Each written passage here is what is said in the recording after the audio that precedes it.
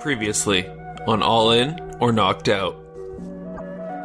You know, I'm probably overall the level of like a Division III college athlete, and he was probably at the level of a high school athlete, you know, a good high school athlete. So I thought there was probably like one athletic level difference.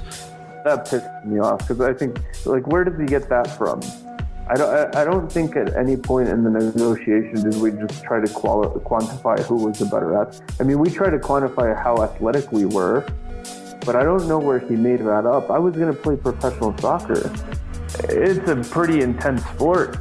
And he did track and field. He did like some sort of running thing. And then he was basically like, I don't know where you're from, but where I'm from, like, people don't talk to me like that. He was like, if you ever talk to me like that again, like, I'll find you and beat the shit out of you for free or something. Like he got mad. Until after I made the bet, I didn't know how many people like actively disliked him. And then I started finding out why, and the reason why is because he's kind of a dick. Like, I need to win because that's the way I'm wired. I am, and I know that he is too. And the motivation is that, like, I don't want to lose. I don't want to lose in front of people. I don't want to, get knocked out and have that be on YouTube forever. I don't want to let my coaches down, and I don't want to lose the money, that's for sure. There would be obviously some advantages to me to be able to like continue to catch up, so to speak, but I don't know if I have to catch up. And that's one of the things that I think that's, if there's some anxiety, that's one of the aspects of the anxiety, which is I just don't know. I could get into the cage tomorrow and I could feel ready and be as prepared as I am, and he could just be really good. Mm-hmm. I don't know. We're gonna find out tomorrow. When I'm not with the best coach in the world, I'm with the best coaches in Mexico. I'm with, a jiu-jitsu world champion almost every day. When I'm in Seattle, I'm doing training sessions alone with the UFC world champion. I get to see what that's like. I get to learn from them. I get to learn their concepts, their philosophy, everything. And I think that's an edge that, it'll be hard for him to overcome that. Like I see the other podcast about how Mighty Mouse was just tearing up JC, and that's all they really wanted to do. He didn't learn anything out of that, trust me. It's about to take a liver punch.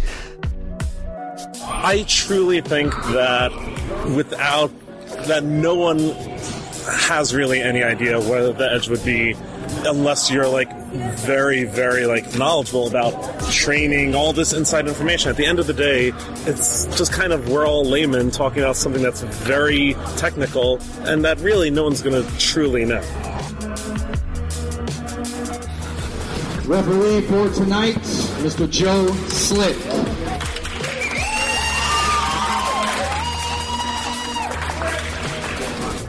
Both fighters come to the center, right here. Right here. All right, we'll do all the rules in back. Obey my commands at all times. Defend yourselves at all times. Fight clean, fight fair. If you want to touch him up now. Good?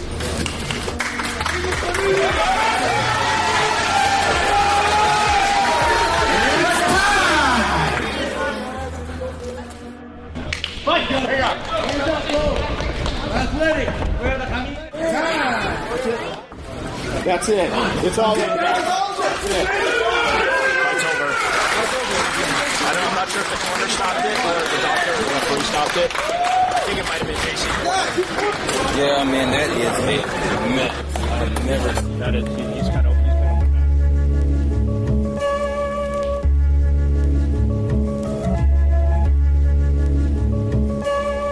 This is All In or Knocked Out. In this series, you'll hear the story of two elite professional poker players stepping into a mixed martial arts cage for the very first time. With only the bare basics in MMA training and experience, they've agreed to fight one another for $250,000. We'll follow their journey as they face their fears and dedicate everything to the fight. Here's your host, Terrence Chan.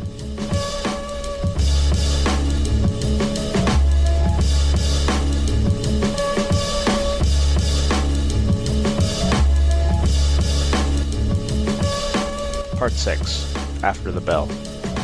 The poker world was abuzz after Olivier Busquet's 15-minute destruction of JC Alvarado. PokerNews.com's live coverage of the fight attracted hundreds of thousands of views, and many more watched live on Periscope through the iPhones of various poker pros. In the days following the fight, the 2+2 Poker web forum had a thread on the fight, with over 900 individual posts. The forums and social media were full of the expected discourse. Those who had bet on Olivier, or forecasted him winning, came out of the woodwork to brag about their prediction.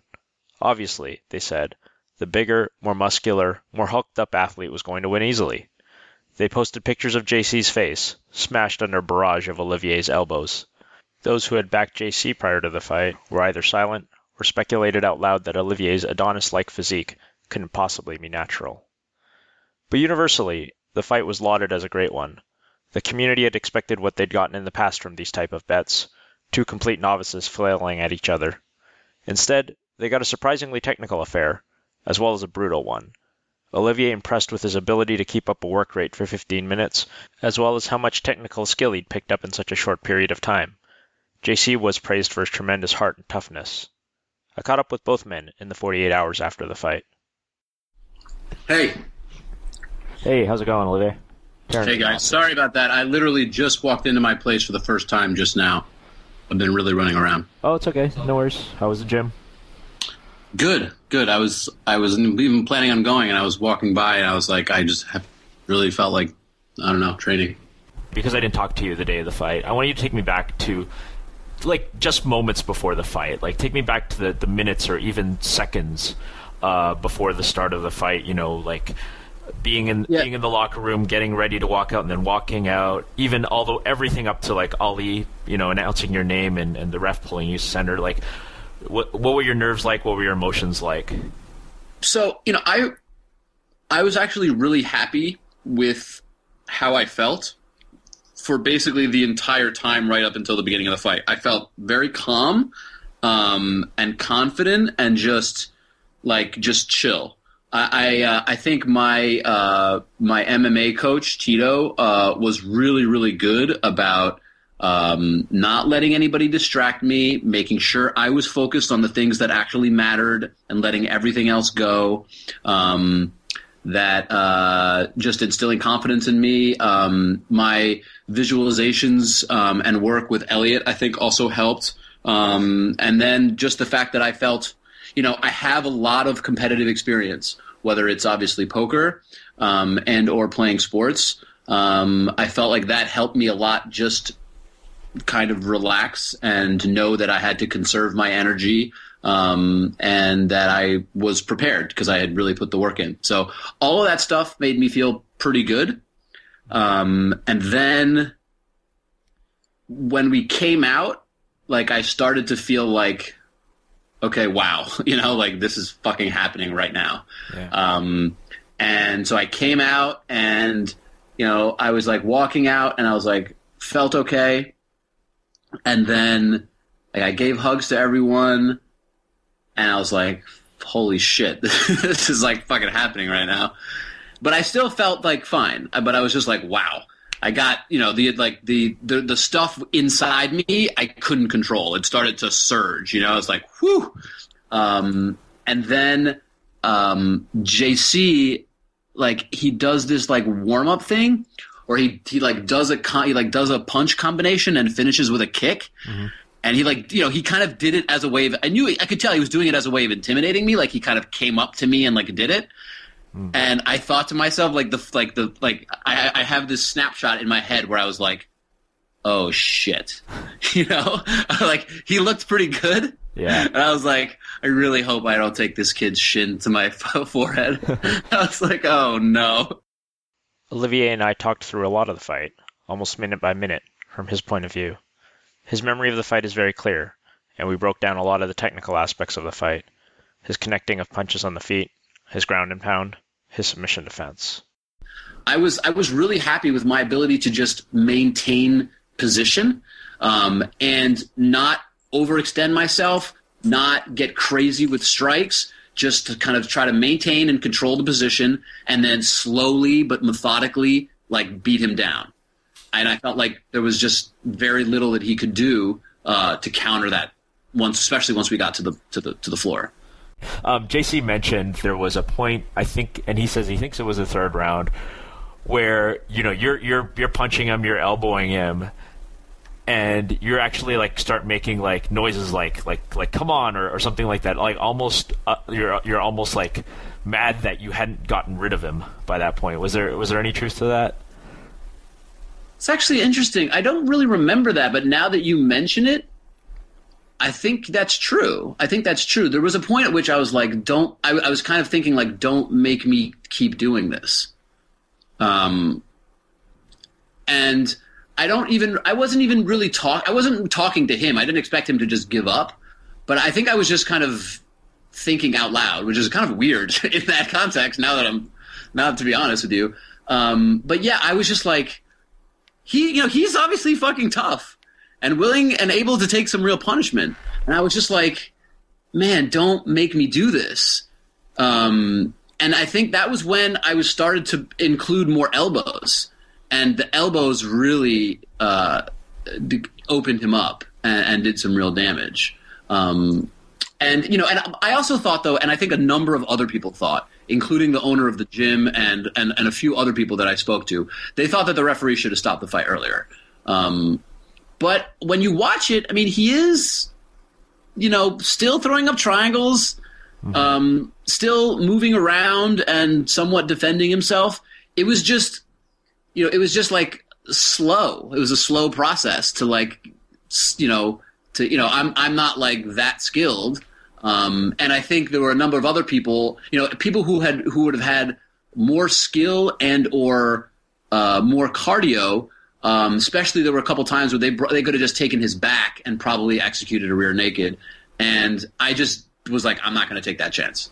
I'm not that comfortable trying to do this. And there's no way I'm going to take a chance where all of a sudden he's on top of me and he gets some more confidence and I have to deal with him and gravity. And there's just no fucking way I'm going to do that. Right. So I was just like, no, I'm going to hang on top of him and just keep trying to pepper his face with punches and just not let him breathe. Yep. We all, of course, know what happens after that. But when you start to go back to your corner at the end of round 3, what's going through your head? I was like, I saw his face and I was just like, holy shit. But honestly, I was in my mind, I was like, I can do another round of that. Mm-hmm. I was super tired, but I was just assuming that he was fucking so close to just done. So I was like, if we come back, I was like, I don't even know what he's gonna try to do or how he's gonna be. But I felt like I would be okay to continue. And then when the referee he went in and he made his the hand motion of it's over, I had this really quick thought of do something so that he can't take it back, I was like, muck his hand. I was like, no take backsies, it's over. I was like, it's over. And so a couple guys, they're facing me, so they're facing away from the ref. So I'm like, look, guys, look, it's over. But I was so tired. I was just so relieved. I was just like, oh man, thank God. I was on the opposite side. My girlfriend was capturing audio. He was in your corner. She describes it to me. She says, when the fight got called, you just kind of sat there and you were in a daze and you basically didn't react at all, which is different from what you're telling me. And it was actually somebody from your corner that actually said, stand up, you won, raise your hands. Do you have any memory of that? Yeah, I do. When I was describing my reaction, she's right. I'm more describing what was going on inside my head. I see. I didn't really react. But at the same time, like if you watch any videos of me winning like a poker tournament, it's actually pretty similar. I'm not much of a celebrator. I was also extremely tired. But I'm not much of a celebrator, especially in this type of competition when it's like your happiness is almost equated by someone else's like disappointment. I really felt something for him, to be honest.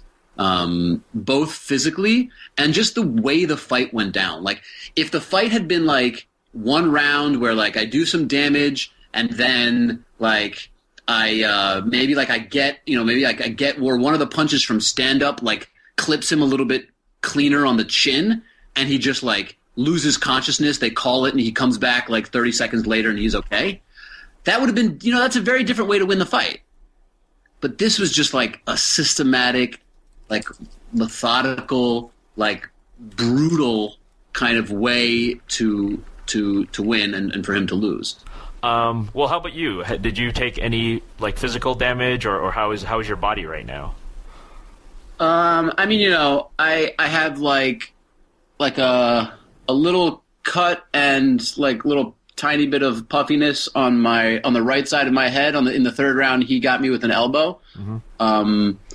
Like little bruises on like the right side of my face, but nothing much. My shin is actually pretty bruised. And in a decent amount of pain. He got my shin with those kicks a few times. Right. Yeah, he threw a lot of those. Yeah, and besides that, I mean, I feel fine. Of course, when I spoke with JC, things were a little different. His face was a swollen, puffy mess. Broken nose, swollen eyes. During the time I sat with him, you could hear him laboring to breathe through his nose.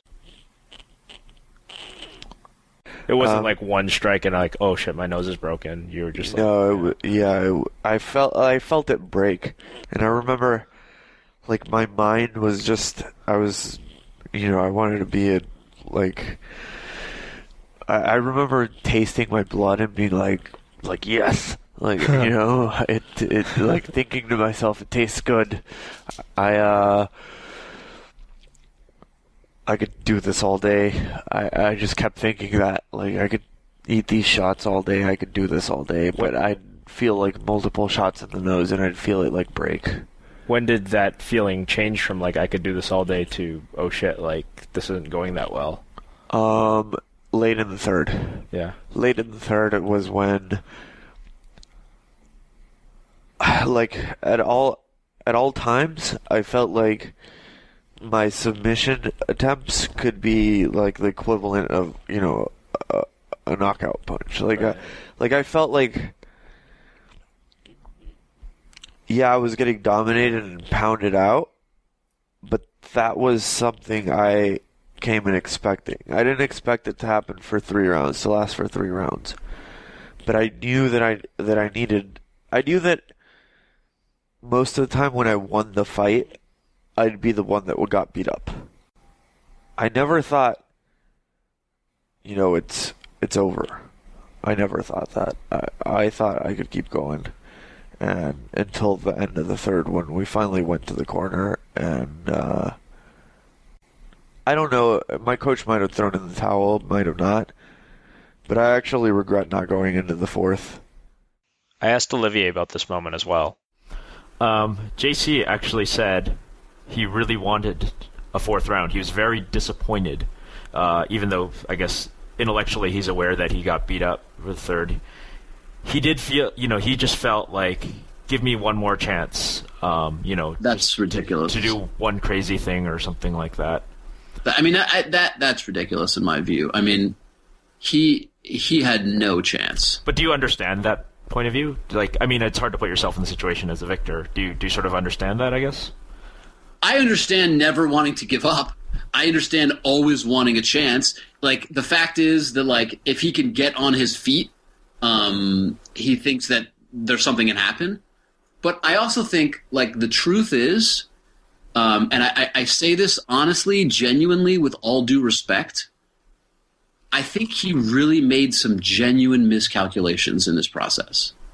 And I don't exactly know, like, why or what the situation was, but, like, the idea that if we came back to a fourth round, that he would have had any sort of, like, that the trade-off of the chance that he had to win compared to the even more damage that could have been caused is pretty, in my view, pretty silly. Like, his face, like, was at a point where if I get back on top of him and he can't really defend himself and I connect really cleanly with a few more shots, like, that could be bad.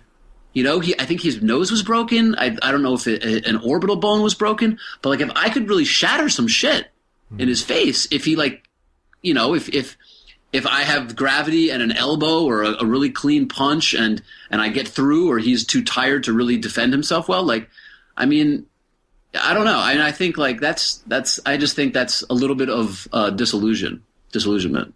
For his part, JC admits it wasn't looking good. Late in the third, this I do remember, was when, like, I got smashed with something, and I, like, saw the lights up above me just, like, you know, shine super, super bright into my eyes, and I just couldn't see anything, and I couldn't breathe, because I was swallowing my own blood the whole time. So at that point, it was just pure. I think I turtled. I went into turtle position, and I rolled into, like, a triangle. Yeah. And it's funny because the only really hard, tough sparring session that I had, the whole camp, like, and it's all of the sparring sessions were intense in the sense that I'd get tired and whatnot. But only one time when none of my coaches were around, and, you know, I was in Mexico City and I went to Juan Puig's gym, and he's a UFC fighter. Well, he was a UFC fighter that trains out of AKA, and AKA is known for these guys that, you know, spar at 100%, basically. And I went with this guy that was, like, super strong. He was gonna go compete on Tough Latin America, and he's been training for, you know, 7-8 years. He was super strong, smaller than me, but way more experienced, and he was beating me up pretty bad, and I rolled the same turtle position, rolled into a triangle and tapped him, and in my mind that was going to be like, when I was like, I couldn't see, I couldn't breathe, I was choking on my own blood, and I heard Olivier say something like, "Come on!" Like, I felt like he was getting frustrated that he couldn't put me away. For JC's part, the struggles with the mental game began in the weeks before the fight.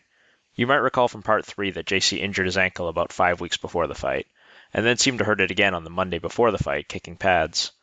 2 weeks before the fight, he got a stomach virus in Mexico, and ended up losing all the weight he had gained on his weight-gaining protocol.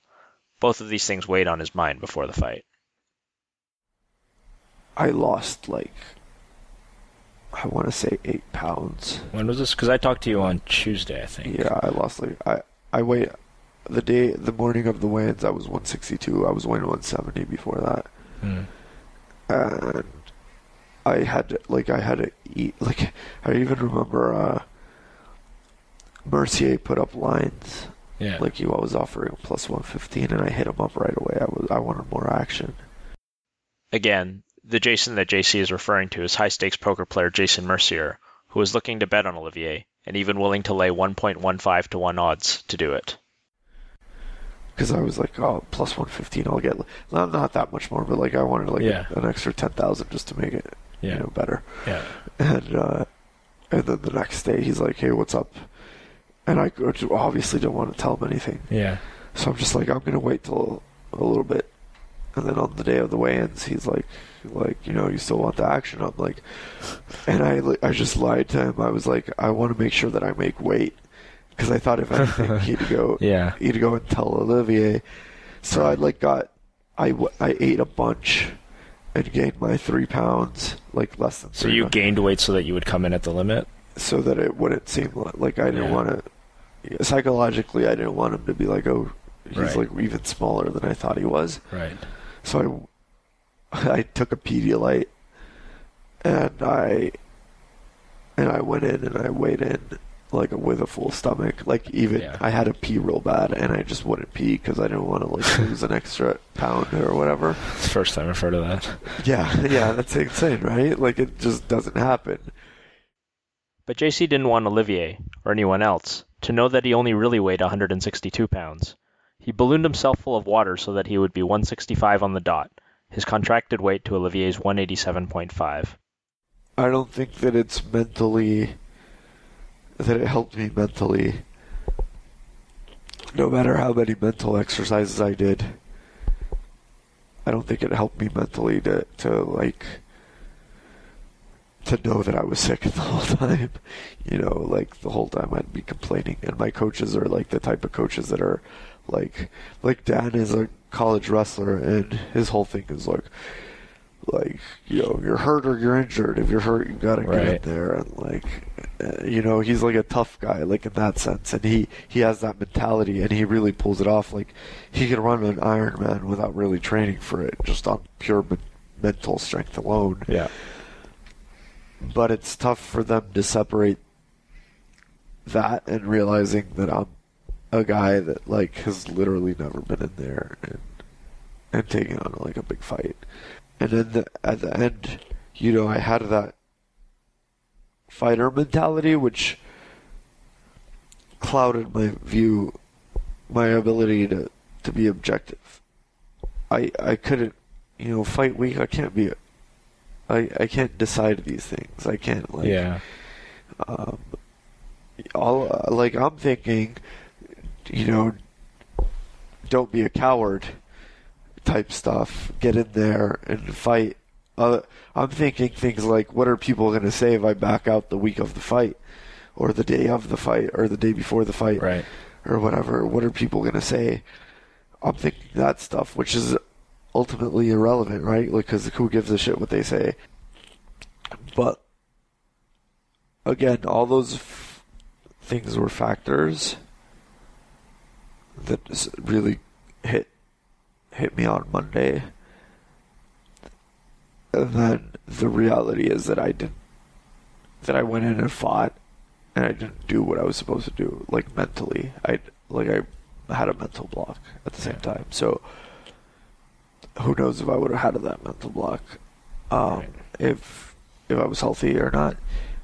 But I know that I probably wouldn't have had the mental block if things ran really smoothly the day before and the day of the fight. Like, the locker room was a mess. People were coming in and peeing, you know, like from the crowd, and that shouldn't bother me. But like, then I had like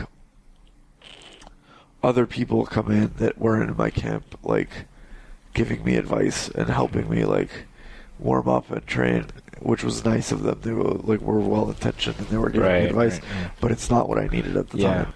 Does, you know, you talk about all these like little things that just rattle you slightly. Do you think they bothered him at all? Or I'm sure they did. Yeah, I'm sure he had. I'll be interested in hearing what he says in this documentary. But like, there's just no way he was as, you know, in bad of shape as I was, like the week of the fight. You know, I gotta imagine I was like bad. Like, imagine, you know, having a flu and a stomach flu and like, you know, and I'm sure he dealt with a bunch of stuff as well. You know, I'm sure he did. After the break, we'll continue our conversation with both men and what this means going forward. And oh yeah, the pesky matter of a $270,000 swing.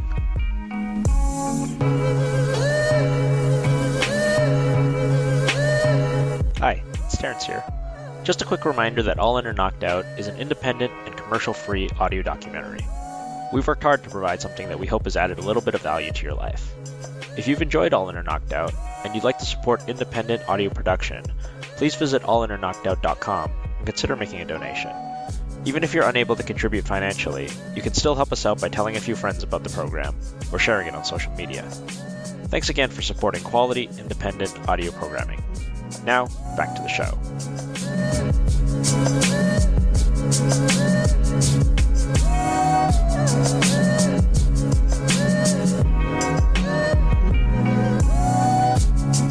You said to me in our first interview that one of your goals, win or lose, was that you wanted to be very much present and in the moment in this fight, and not have it be a blur that passed before you. And do you think you accomplished that? Oh yeah, I mean, I remember almost every single aspect of that process of the day, of the fight itself. I remember so much, and I even when I was coming out, I remembered myself saying I want to value this situation and like even smile, and like I kind of had a small smile on, but it was one that I like had for myself. Like I was like, this is cool. Like this is real life. You know what I mean? This is like a real experience. Yeah. And that's been something that I've wanted for a while, since I can remember. I've wanted to have like real life experiences. Maybe it's just like another way of describing thrill seeking. But I just was like, I want to be able to live a life where I have moments that are outside of the mundane everyday. Things that I'll, take away with me and never forget, and really feel like I've really lived a life. And this was one of them. And, right after, emotionally, I had this kind of mix of positive and negative emotions. I was obviously, I think relief was the biggest emotion of all. I was also felt, this sense of pride and achievement. I felt this sense of support and love from people who had helped me and who were there with me. And then I got a ton of like just messages and comments, and that was like really amazing and overwhelming. But I also had some negative emotions, and I think one of them was a relatively natural letdown, in the sense that you build up, you train, you prepare, and then the thing that you're like gearing towards and aiming for, you get, and it's just never quite the same as you imagined. Your expectations are a little out of whack, and it's just it's just not exactly what you envisioned. And then I also think there's this natural kind of chemical thing or whatever. My adrenaline, endorphins are leaving my body. And then I genuinely felt for him. I felt uncomfortable with the brutality of the whole situation. And I felt, I just felt for him and the frustration and disappointment that he was likely experiencing. So all of those things were kind of in my immediate reaction. But in the couple of days since, the negative aspects of that emotional mix have lessened, and the positive aspects have increased, which I was kind of surprised by in a really pleasant way. I actually had this surge of desire yesterday to train more and train hard, and even to fight again, which I was shocked by. I was like, I can't believe I really want to fight again. That's crazy. I don't know if that's going to last or if I would ever do anything about that desire, but I was very surprised to feel that way. I underestimated two things, I think. And one, it's funny, I underestimated his ability to go 3 rounds. I don't think he would. Or 4 for that matter. And really, I wish I would have gone out that 4th round. I really do wish that. Because I don't know what he seemed pretty dead tired. But at the same time, he probably would have been able to just explode for that one shot and got me down, because I could barely see. Anyway, I underestimated how deep he could go in the fight. And oddly enough, I underestimated how deep I could go into a fight where I was getting beat up like that.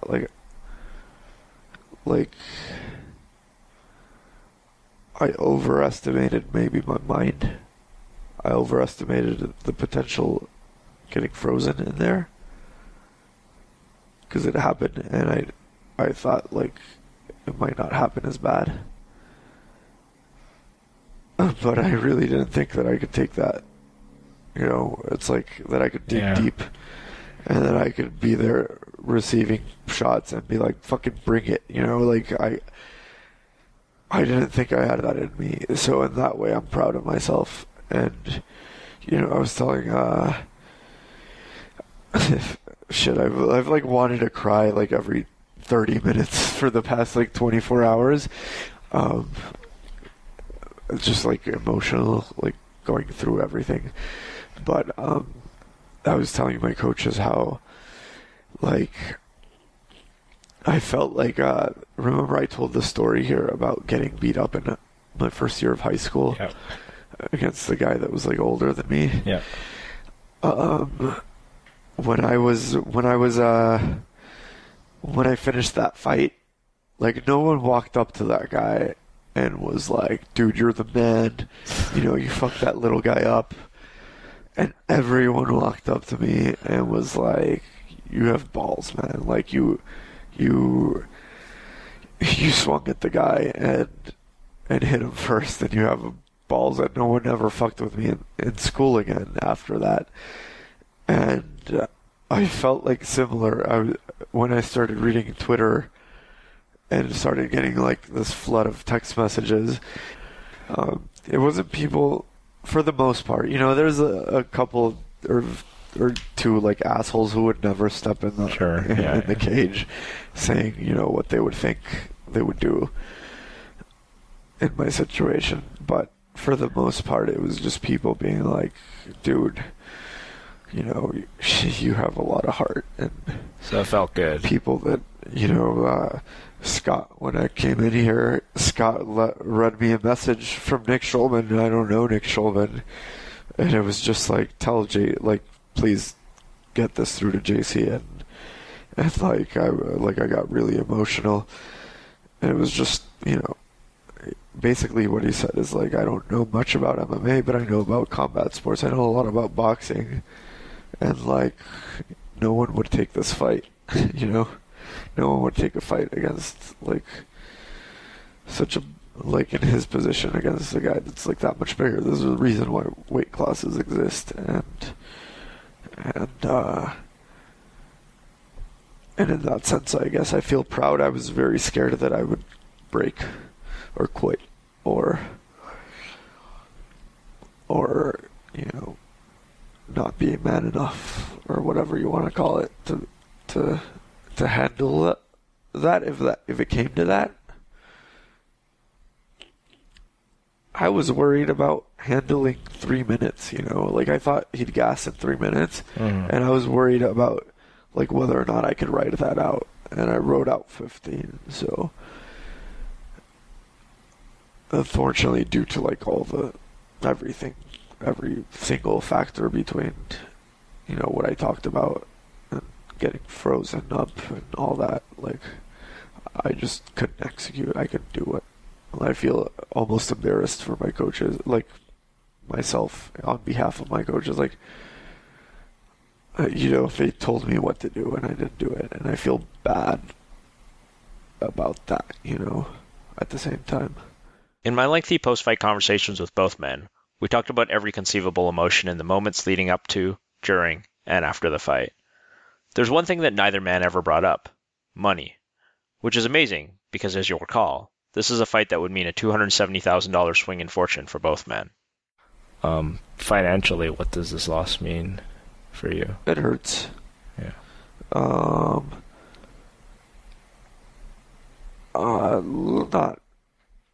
It's not gonna kill me, you know. It's a hassle, but like whatever. So do you just go and try to play a fuck ton of poker now? Yeah, I'm gonna really try to use this energy and like becoming the best at poker. And I think I learned so much from the experience, and I knew that I would, and that's like the reason I did it. You know, even when I fought Roble, I became a way better poker player. I mean, when I trained to fight Roble, I became a way better poker player. When I actually did this, you know, luckily I didn't have any bleeding in the brain or anything, so right. I think I'll be fine to think and I'll be able to play some poker, and I really think I've changed my ways in a lot, and I've grown, and you know, who knows, sometimes maybe you slip back into like a few months fade and you go back to what you were like before, but it's like I was telling Dan, like I'm not going to get a rematch. What do you mean, like he's not going to give you one, or you don't? Not going to, well, I'm just, you know, I'm not going to do a rematch. Yeah.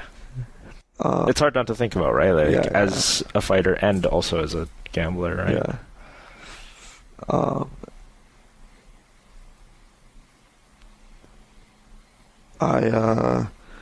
I was telling Dan that I won't get my rematch, but the only way I can like avenge this loss now, I feel, is like getting really fucking good at fighting. Like, even if I don't ever fight again, just like getting my black belt and getting my, like, that's my way to avenge this loss, is, you know. So you want that now? You want? It's like when I got my ass kicked in that fight in high school. Mm-hmm. What happened was that I lived with that until I got good at fighting, or like decent at, like I started training martial arts. Right. So now that I got my ass kicked, now I also won't get a rematch. But like I know I could beat the shit out of the guy that beat the shit out of me in high school, right? Right now, if we were to get locked in a cage suddenly. And I just guess, like, hopefully in 5 years I could be like, well, I could certainly beat Liv's ass now, you know. That'll sort of, you know, if I get to the black belt level of the jiu-jitsu sport, at least I'll be able to sleep at night comfortably. And I think the same applies to poker, like, with the financial aspect of it. Like, I took the loss and I won't get the rematch. I won't do the rematch, but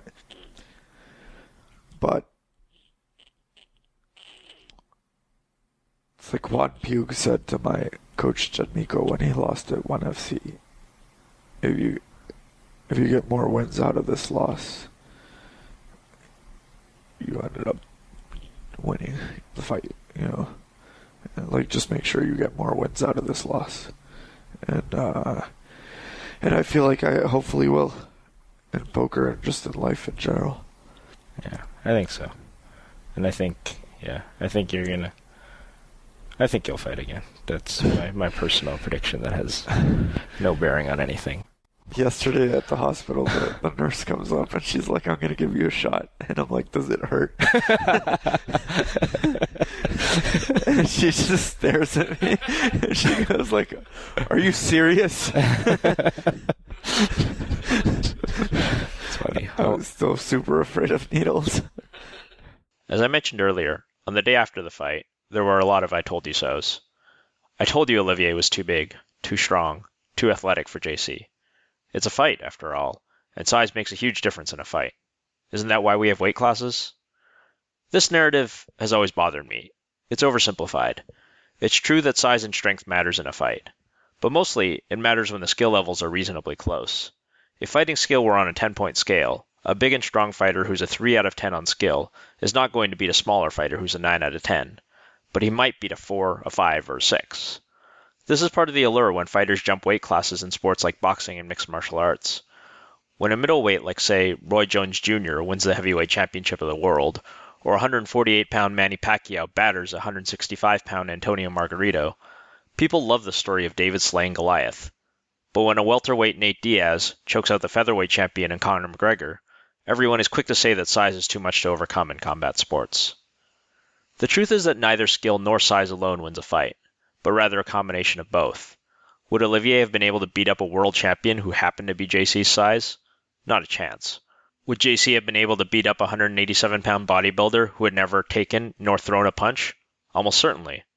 To me, saying that Olivier beat JC on size alone is a discredit to both men and how hard they worked in the 6 months leading up to this fight. Olivier, as usual, summarizes the situation eloquently. The thing I thought of was that people really, you mentioned how people don't really know what they're talking about especially the people who've not done something like this, or they're not experts in a particular field.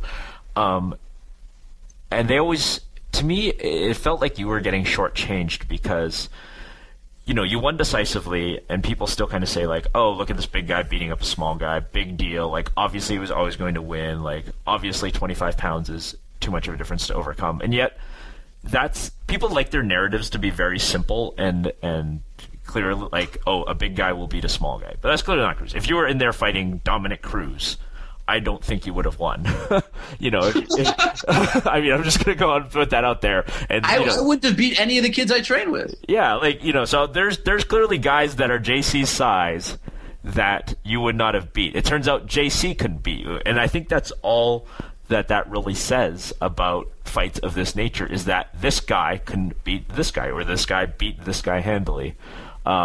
That's like the sentiment that I've been trying to figure out how to say in 140 characters for like the last 36 hours, and then I just gave up because I was just like, the world is full of idiots and they don't believe me anyway. Just to be clear, because I just want to be clear about some things. Anybody who thought that this outcome was obvious, that I was just too big and it was unfair matchup, anybody who thought that could have made an enormous amount of money. Because there was like infinite money to be made at an even line here. So like, let's be a little bit more honest about what the general perception was of like what was going to happen right up until the fight actually started. Like even you said in your fight recap that during the warm-ups you had become much more confident in one fighter than the other. Was that person me? No, it was JC because that's what I thought. Yeah, that's what I thought. Yeah, I didn't. I didn't see you guys on the ground. That was the only thing, and I was like, but what I thought was like, JC's gonna have a big advantage on the feet. And yeah, he moved well, and I've always struggled with being loose and my mobility on my feet. No doubt about that. That was the weakest part of my game for sure. Yep.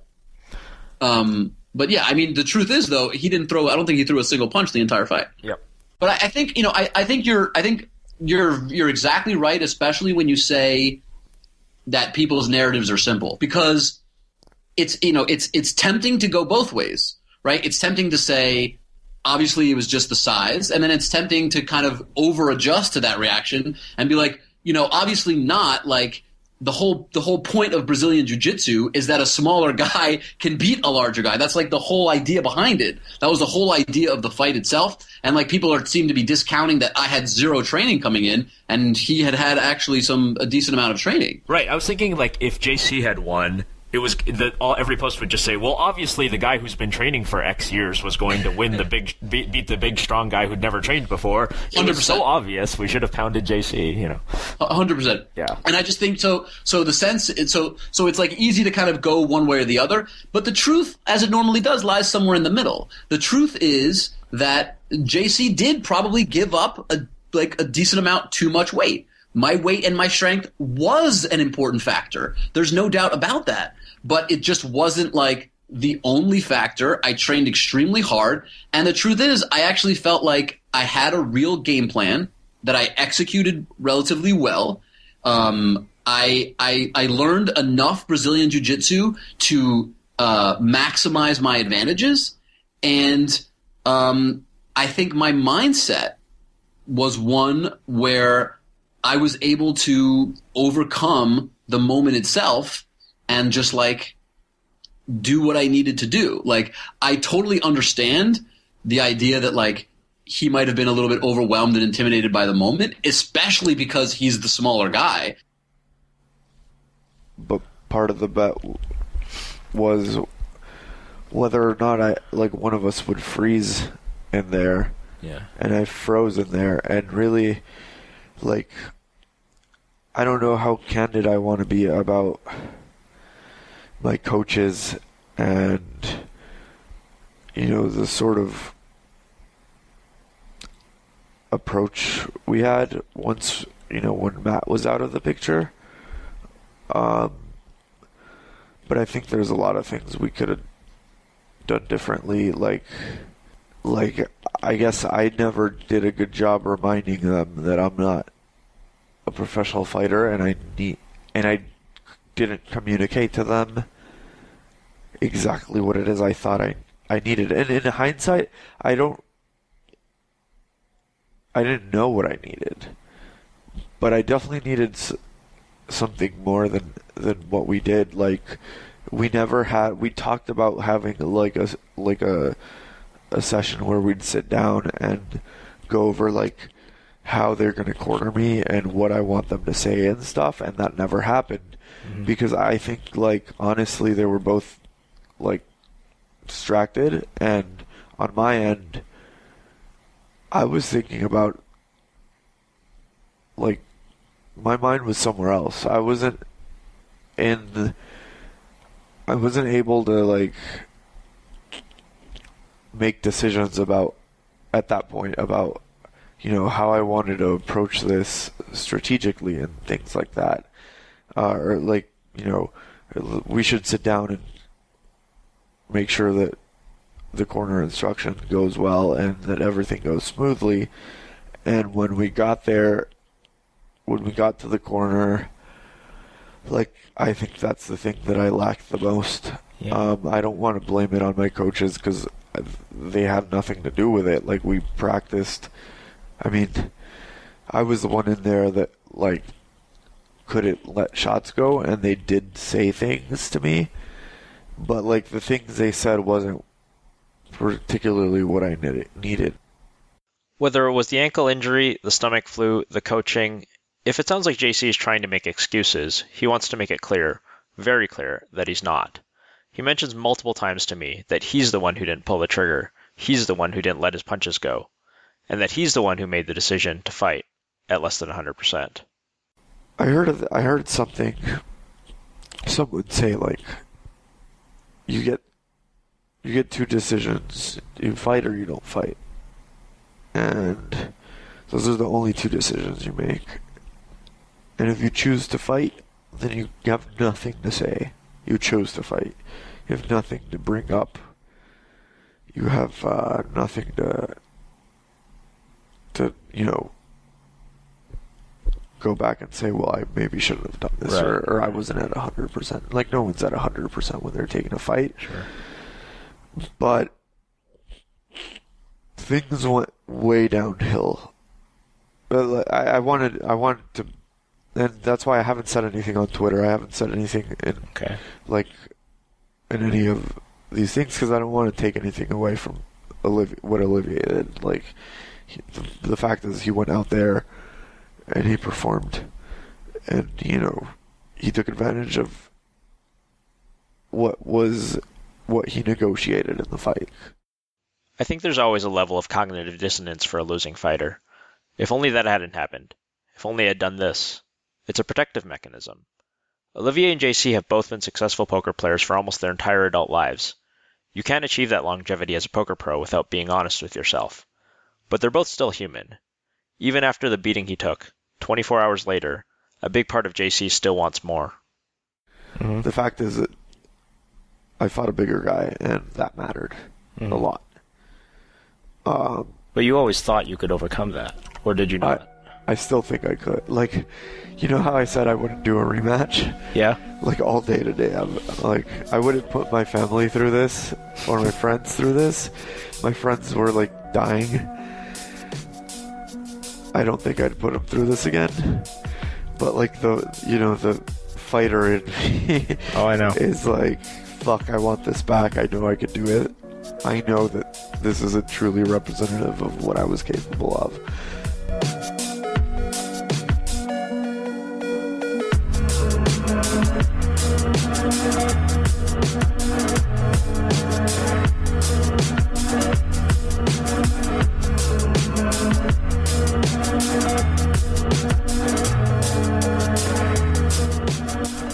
Was this the perfect fight? Yeah, so I was actually thinking about, I knew you were going to ask me this question. I was thinking about it. I think, so what I remember saying was that I wanted it to be a fight in which the outcome was rarely in question, but that was also relatively fast. And I don't know if I use the word easy, but straightforward. So I think in one regard, it was. I don't think the outcome was very often in question. But at the same time, this was a war. It was a war that I dominated, but it was still a war. He was incredibly tough, and really survived and lasted in an impressive way. And I think my cardio probably could have been a little bit better.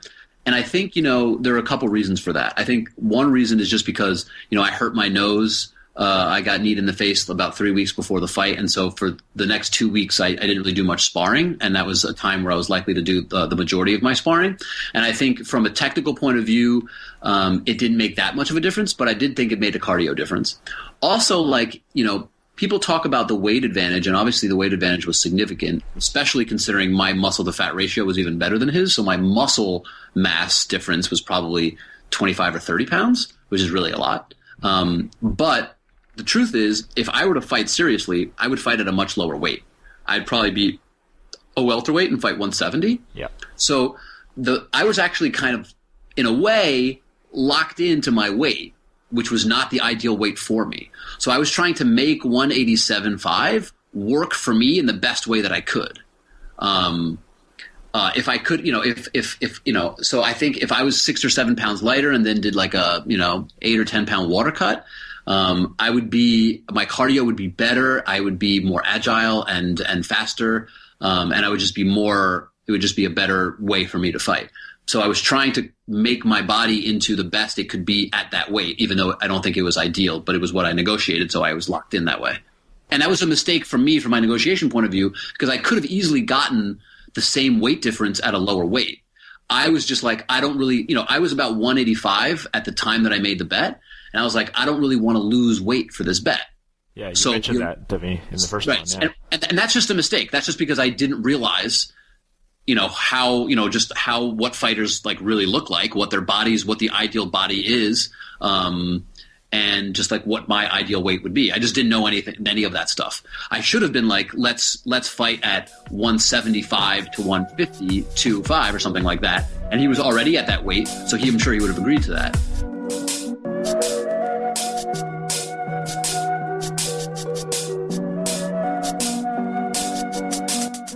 It's not surprising that in defeat, JC talks a lot about what could have gone better and what should have been done instead. But even Olivier, as the winner, took lessons from this fight. Professional poker players are always looking at how they could have done a little bit better, gained just a little bit more of an edge. And it's the same for all martial artists. It's what makes a great competitor in every discipline. The growth mindset. No matter how well you did, no matter how dominant you were, there's always something you could have done better. The mark of a martial artist is how honest he can look at that something. On at least that point, it's hard to look at both Olivier Busquet and JC Alvarado and see anything but winners.